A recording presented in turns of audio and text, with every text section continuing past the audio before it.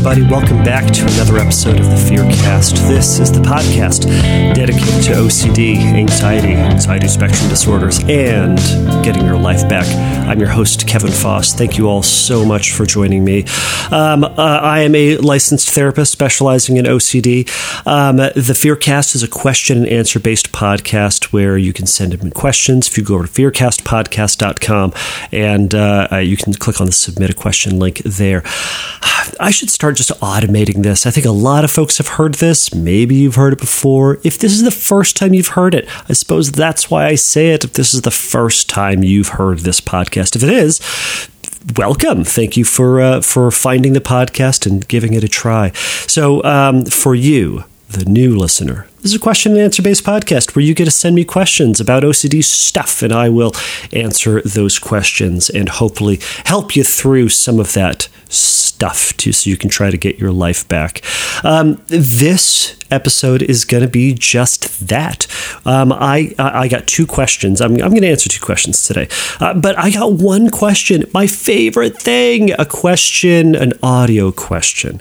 So this question was sent over through Instagram. So the person went over to the Instagram, found me over there. I'm Fearcast Podcast over there, and they recorded a question there, an email, a message it to me, just private messaged me. So I will get those. I will listen to those, and audio questions are going to get preference. So this question was sent in earlier this week, or actually, no, the end of last week, and it's going up right now. The other question was sent via email, and it's kind of in the backlogs, and I've got a lot of questions in the hopper that were emailed in, and thank you all for emailing those. But audio questions, I know it's preferential treatment, but you know what? It makes the podcast sound so much better and richer and more interesting and vibrant, because it's your voice. It's your real voices, and I want to share and have those real voices represented. So you can send it to me or send your audio question in via the Instagrams, or you can send it, go to Fearcast Podcast, go to the submit a question link, and send me the link to a shared Google Doc of your audio or your recorded question. Record it into your phone, there are a couple apps. Someone sent me a question in through an app that they just recorded, and they just sent me the file directly that way. And however you can do that, that is going to work for me. So thank you all again for letting me be a part of your process. If you like the podcast, give it a review, give it a like. The more ratings, the more reviews, the more people can find it, the higher it is on various lists of things, and hopefully, again, the more questions, the more this silly little podcast that I started 4.5 years ago will just keep on trucking. So thank you all for letting me be again a part of your process. So this first question, I'll share the audio question first. It's going to be from someone named Ferrari Fan, or that is what they are calling themselves. So I'll play that, and then I will answer their question in a moment. Hey man, I hope you're doing great. I'm not sure, but I'm almost sure that I have HOCD. So at the moment I was very confused, but I watched all your podcasts and from other people as well, and I heard plenty of times that the solution is to let go, to don't think about the problem. But I think it has worked way too well, because I'm now at a stage that I'm almost forgetting that I have OCD, and when I get to that stage, I suddenly remember, oh crap, I have OCD, and then the thoughts come all over again, and it's very repetitive. Did I get myself explained? Like, I'm in a chill zone, relax, no HOCD thoughts, and then suddenly when I realize that I'm in that zone, the HOCD comes all over again, with all the intrusive thoughts and the bad stuff that I don't like. I'm just to a point. I'm really desperate, man. But I know I shouldn't be, because that's what HOCD wants or OCD wants. And I don't know, man. honestly, I'm gonna be very open. I just want my life back. I feel that everything was going so fine and so great. Like, I had many friends, I was losing weight, my grades were going up. I think it was all too well, man, all too well to be truth. And now I'm dealing with this, sorry for the bad word, dealing with this shit, and I'm desperate, man, but I know it shouldn't be. I know you've heard this story, I'm sure, plenty of times, but it's very painful. But alright, man, hope you're doing great once again. Thank you. All right, Ferrari fan, thank you so much for sending that in. I think so. I think a lot of people are going to resonate with your question. A lot of times I hear, or a lot of times, pretty much every time I hear people talk about sexual orientation OCD, they talk about it in the way that you're talking about it. That is this deeply painful, deep struggle that they're going through. And I'll say again. I'll say this. So I know that throughout your question, you referred to it as HOCD. So for those of you who are new to the process or who have maybe been in this process before. So HOCD was previously called, or what we called obsessions that were focusing on one's sexuality. Now, when it was first kind of discussed or first identified or first labeled as a subtype, it was referred to as homosexual OCD, as the fear was related to whether or not someone will become homosexual. However, we've shifted that title. So rather than it being homosexual OCD, we're calling it sexual orientation OCD. So if you actually go back to the previous episode from this one, I believe that will be, before I even just say a thing, I'm just going to look up which one it is. It is going to be episode 119. No, excuse me, that was with John Hirschfeld. If you go to...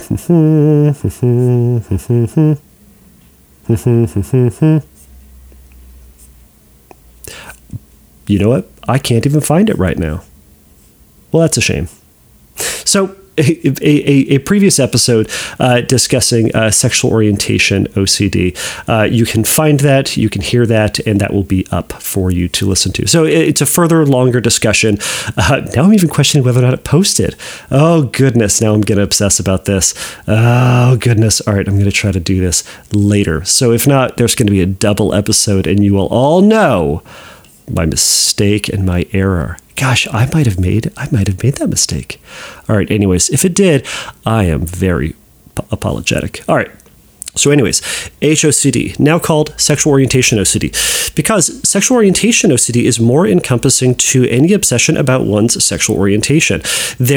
Someone who is gay identified can also could be obsessed about their sexuality. Now, previously, years ago, we probably would have called that straight OCD. We would have called it reverse HOCD, various things to try to get at what the obsession was about. So we could, again, use all these as, shorthand so we can have a, clear understanding quickly about what the cluster of obsessions are, the topics.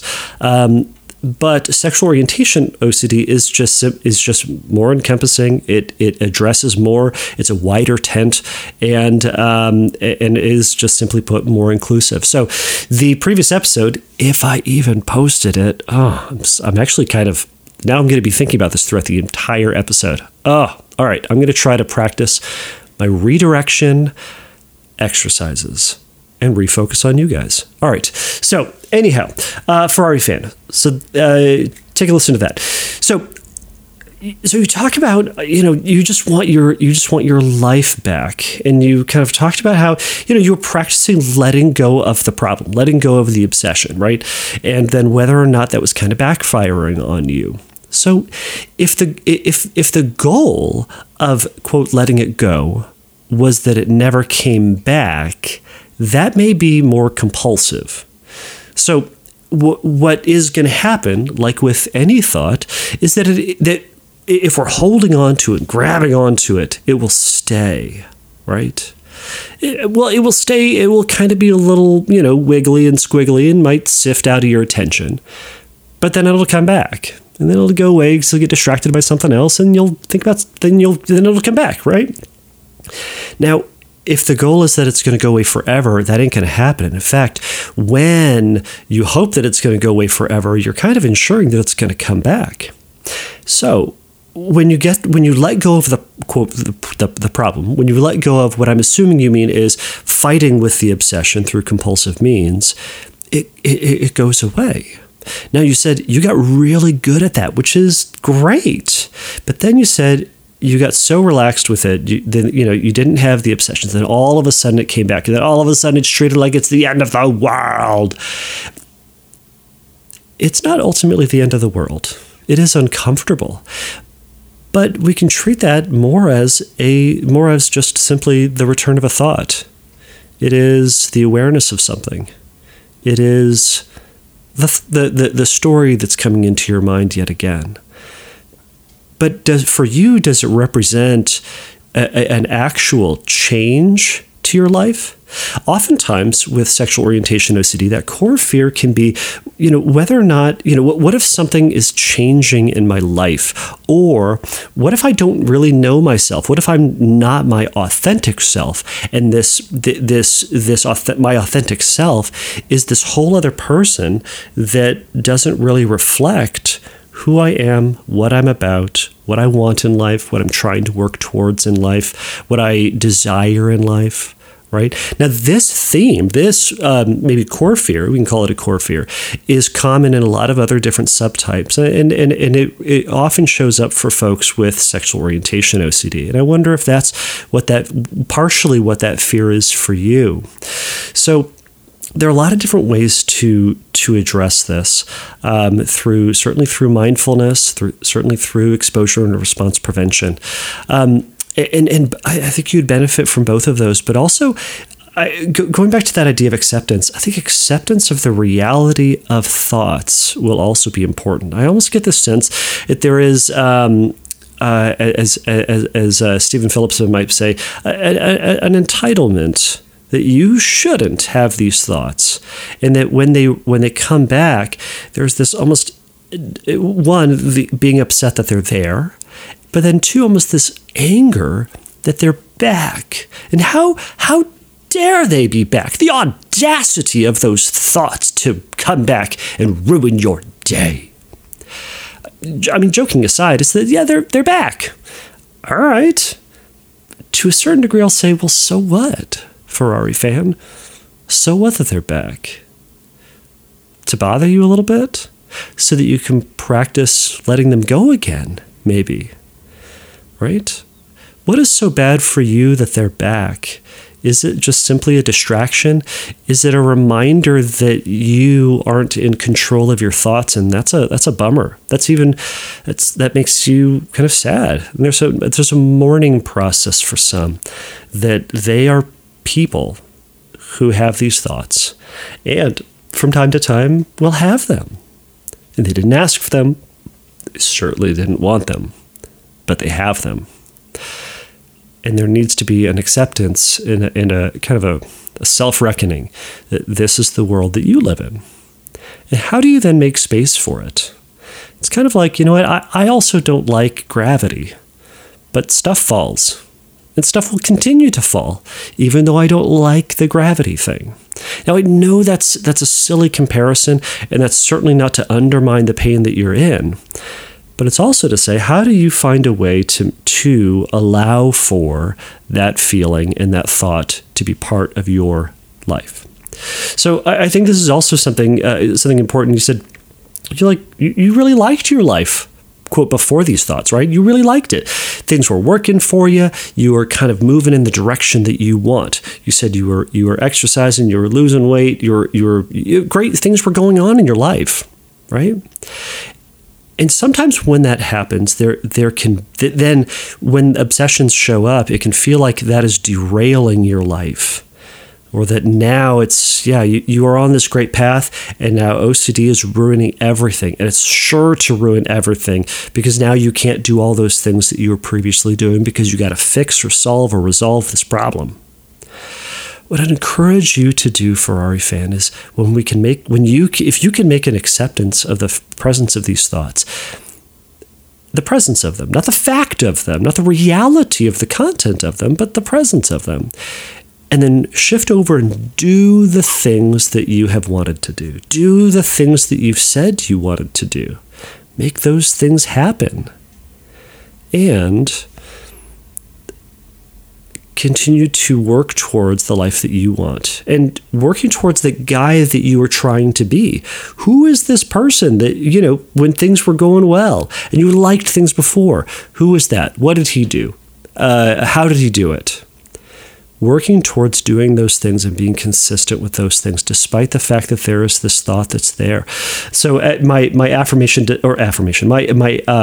previously mentioned podcast with John Hirschfeld might be a really good place to start in terms of accepting the presence of the thought, not the reality of the thought, not the content, but the presence of it, and continue to make a decision to move forward with who it is that you are. Now, that certainly is not substitute as well for doing exposures and doing scripts, perhaps a script about how your life is just over now. And how, because of these thoughts, because of this silly sexual orientation thought, this doubt about who you thought you were, nothing is the same. Life is over. And you're just either, you're never going to be that guy again, or that you never knew who you were and you never are going to discover who you are, because that person is constantly going to be changing and turning into something else. And the second you think that you know yourself, boom, something else changes. Could be that. You could also do a number of exposures to this thought about things changing in your life.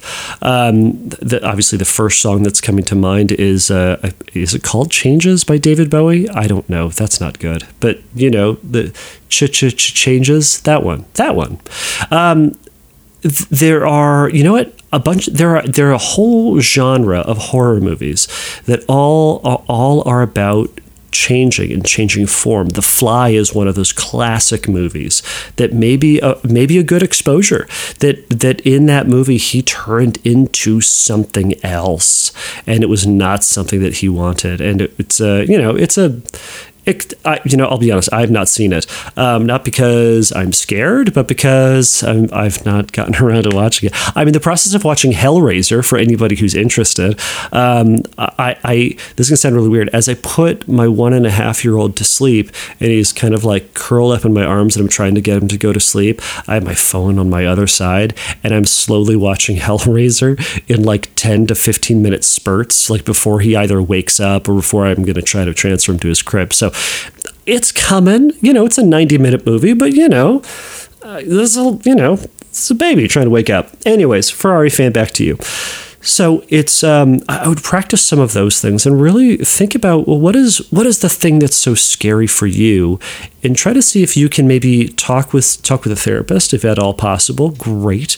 But if not, think about how can you face that fear? What represents that fear in your life? And how do you steadily get closer to it? Number one, exposure, get closer to it. And two, the response prevention piece is resisting any compulsive reassurances, checking, arguing, undermining of the thought, and rather just saying, hey, cool story, interesting, thanks for that thought, brain.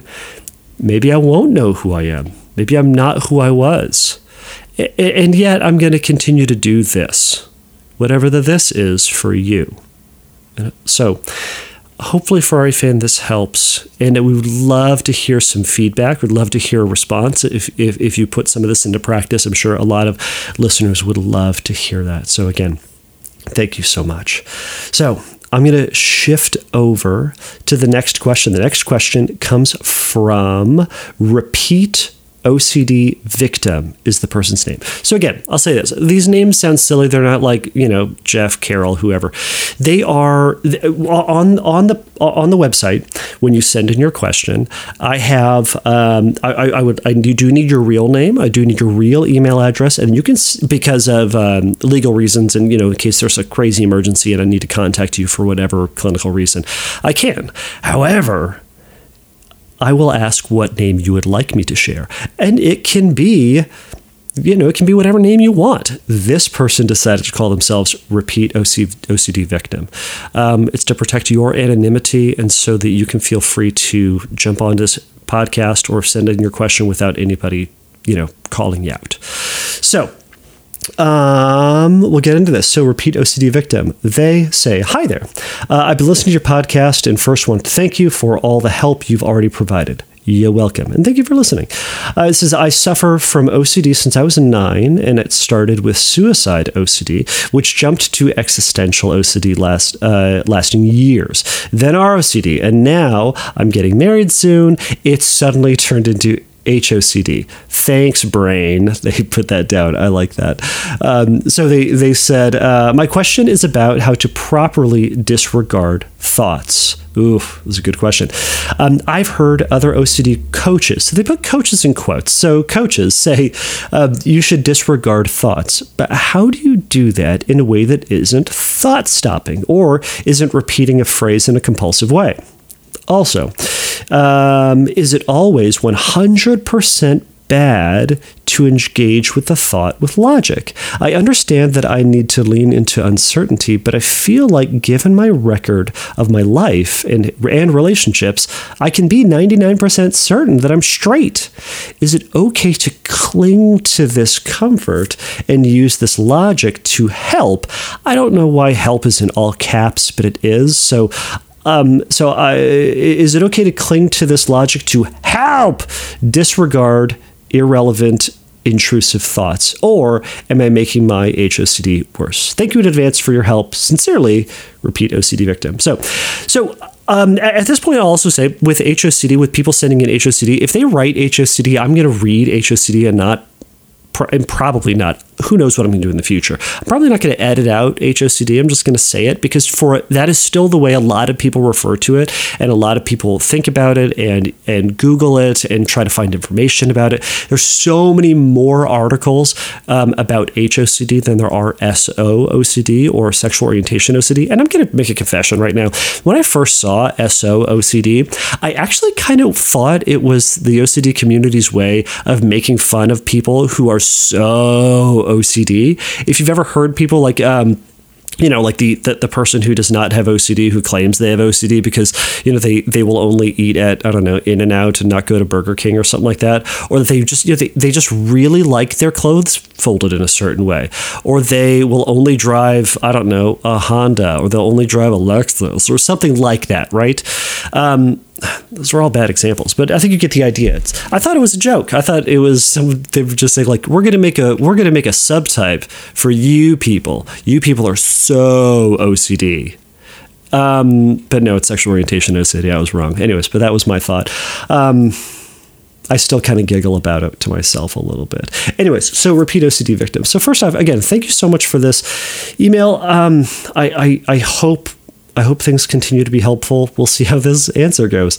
All right, so a couple of things in there. So first off, for those of you who are new to this, so they said, how do you disregard thoughts in a way that isn't thought stopping? Okay, so a couple of things. So we're going to talk about disregarding thoughts. So there are a lot of different ways that people will talk about treating OCD. And one of them is in a disregarding sort of way. And what that means is it acknowledges a thought, but it's disregarding it as something that's relevant to your life. So, we disregard a lot of information in our life. We see a billboard that says, hey, get off the freeway and go to McDonald's, or Macca's if you're in other parts of the world, and get off the freeway here and go get it. Now, we see it. We know what the restaurant is. We might like it or dislike it, but if you're not hungry at that moment, you are just outright going to disregard it. If you are vegetarian, you're going to outright disregard it, meaning you see it, you know what it means, but you're not going to spend any time thinking about it, considering it, going there. That would be a waste of your time. So you'd be disregarding it. So how do you do that without thought stopping? So thought stopping is a technique that I and pretty much every other therapist on earth was taught as a means of dealing with thoughts. So thought stopping, literally they will say, when you get a thought and you don't want it, imagine a big stop sign in your head that just says, stop.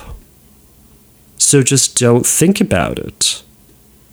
Super easy, right? Why can't everybody just do that? Just stop thinking about it and it will all go away. Right. You hear how this is not helping, especially for someone with OCD. Now, they'll also talk about things like putting a rubber band around your wrist, and when you have that thought that you don't want, you snap it on your wrist as a means of negative suppression. So that would be positive suppression. Anyways, you're adding a stimulus to hopefully make something not happen. Anyways, so point is that those things don't work, not for someone with OCD. So, and then the other is, how do you do it without repeating a phrase in a compulsive way? Great question. So there are a lot of different ways to do this. There are a lot of therapists that are talking about this. Michael Greenberg is a great resource who talks about rumination. He does have his own method, and you can check it out. I've had an episode with him. He's also been on the OCD stories, and he's kind of all over the place. His website has a myriad of good information up there, and hopefully I can get him on again because I have a question specifically for him in a future episode. So, So is it always, so how do you do that? Well, first off, one way to do that I like is in the non-engagement responses. So what that means is we acknowledge the thought, but we're not going to further engage with it. We're not going to go down the rabbit hole with it. We acknowledge it, but we don't go further in the conversation. It's kind of like, if you're telling a story to someone and they don't really want to talk to you, they might go, cool story, and they'll walk away. I've talked about it before as the way that we should all be interacting with conspiracy theorists, is that they're going to say their crazy story and that we are going to say, whoa, that's crazy, and then walk away. We're not going to argue with them. We acknowledge that we heard it. That's crazy, not like in a pejorative, but like, oh my goodness, that's wild and weird. And, because they think it's wild and weird or a fact, or I don't know what they think. But the point is, we acknowledge it and then we just move on with our life. We go away, and we're not going to spend any amount of time trying to fix it, figure it out, avoid it, destroy it, talk them out of it. Certainly, and we just move on. So. The non-engagement responses is acknowledging the feeling that you have. Oh my gosh, this makes me feel so uncomfortable. It does. But so what? We feel a lot of things in life. So secondly, we can say, oh man, I really want to do a compulsion. You do. But we can acknowledge the urge that you have without then following through on it, right? We do that if you've ever been on a diet. We can say, oh man, I really want pizza right now. Yeah, you do. But you're choosing not to engage with pizza if you are on a diet of some type, right? So, and you kind of get the idea of what that. The other is, you can say, gosh, wouldn't it be terrible if X happened? Like, yeah, if, your entire sexuality flipped and everything in life would have to change, I mean, that would be highly inconvenient, right? It might be painful emotionally for in a lot of different ways. I mean, would it be the end of the world? I mean, probably not, but it would come with, a lot of struggle. So we can acknowledge that it would, but it's not happening yet. Like, wouldn't it be bad if I also got in a plane crash? Yes, it would. But I'm not going to spend any amount of time engaging with that thought because, well, right now I'm not on a plane. And two, I'm not, even if I was on a plane, what is my thinking about it going to change, going to fix, going to avoid, prevent? You get the idea. All it's going to do is it's going to create more anxiety for me. So that's some ways that you can disregard it without doing thought stopping. It's more, think about it as thought redirection. It's allowing the thought to be there, but we're not further engaging with it. She also go on to say, is it bad to apply logic with it? So I want to say no. No, in the sense that we can use logic. So one method through cognitive behavioral therapy is called, oh my gosh, my brain is freezing right now. That's not good. Cognitive restructuring. There we go. Oh my gosh. It's super late right now when I'm recording this. My schedule is way off. So it's super late, and then I'm going to stop recording and I'm going to publish this. And then I'm going to go over to the house we just bought and I'm going to sand the countertops to prepare it for refinishing. And that's going to take me about 2 hours. So I'm going to get home at midnight. after my full day of clients. This is what my life looks like now. So if I'm tired and out of it, my podcast schedule's all over the place, that's why. Anyways, so cognitive restructuring. We use logic to look at the thoughts that we have and to think about them in a more logical, reasonable, rational way. Now, that can be controversial. It is controversial to some people. However, it is also a very common way that we look at our thoughts and our experiences, and to see if we can trust ourself and our experiences and what we feel like we want and what we do want and what we defend in our heart of hearts. I've talked about before trusting your compulsive conclusion. So what I mean by that is when you're doing compulsion. So the obsession is a doubt about something you believe to be true about yourself. Your brain gives you this doubt, and then you go into a compulsive process to try to prove something about you. So you're trying to defend something that you believe to be true, and you defend it mightily. And then you go back into doubt because that question comes back in, but you're defending something that you believe to be true, right? Based on maybe experience, based on desire, based on your history of thoughts and behaviors, etc. There's a lot of evidence that you have that that's the thing that is reflective of who you are and perhaps your authentic self and desires. And yet this thought throws you off. So we go back through cognitive restructuring to reflect upon those truths and to hopefully in a gentle way dismantle some of these alternative distorted beliefs. So I still think it's helpful to go through that process. But what we're doing is we are trusting yourself. You're building trust. If you listen back to the IBT episode, so the inference-based CBT episode with Carl Robbins, he talks a lot about trusting yourself and building this understanding of who you are. As it's kind of really elaborate cognitive restructuring. Yes, it's more involved with that. And don't send me emails, IBT people. I'm on your side in a lot of ways. Don't get mad at me. Anyways, so repeat OCD victim. So you said, is it bad to trust it? And you then go on to say, I feel like given my record of my life and relationships, I can be 99% certain that I'm straight. Great. So if you are, act like it. What would it mean to act like it? If someone is trusting that they are a, quote, straight person, are they going to fight with a thought that they might be gay? Probably not. Unless OCD doubt gets in there and makes you question that. Instead, you would trust that. You would act as if it's true, right? Maybe another example, and again, this is tried and true and well-worn. I trust that my car is going to work, right? I'm 99% certain it's going to work, and I'm going to get into it in about 10 minutes. And I trust that it's going to work. It worked this morning. It worked this afternoon. It's worked all the other times for the past couple of years. What if it doesn't work today? It might not. But you know what? I'm not going to do a once-over on my car before I get in it. I'm not going to have a mechanic come out at late at night to check it out to make sure that it's in working order before I get in it. No, I'm going to get in my car and I'm going to go. And we're going to see what happens. That's me being trusting that my car is going to work. But I can't be certain because things may change, right?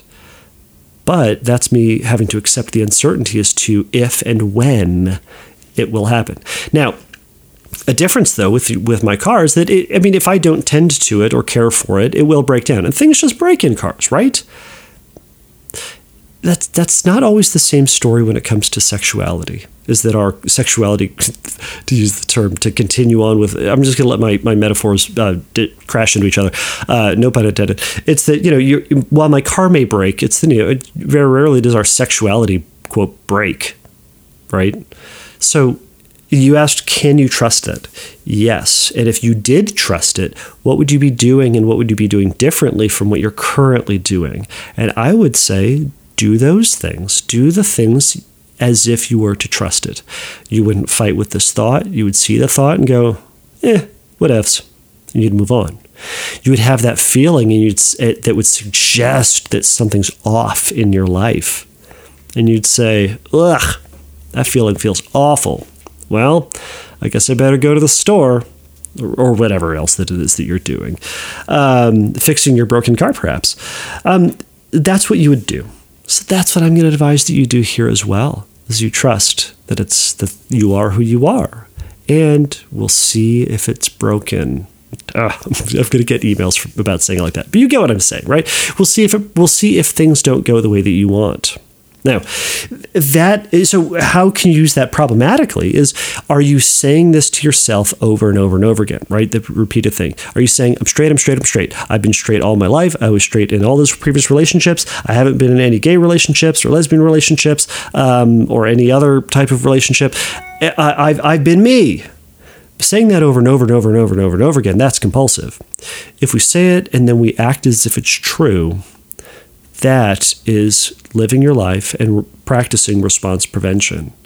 Now, there might be some details in your life that are that would may make that different. Again, talking with a therapist and unpacking some of those things is going to be helpful, but that's one way to go about doing that. So, repeat OCD victim, I hope all of this has been helpful, and I'm just going to slide that ending music in right here and close out the show. Again, everybody, if you would like to jump to the top of the list, send me an audio question either through Instagram or through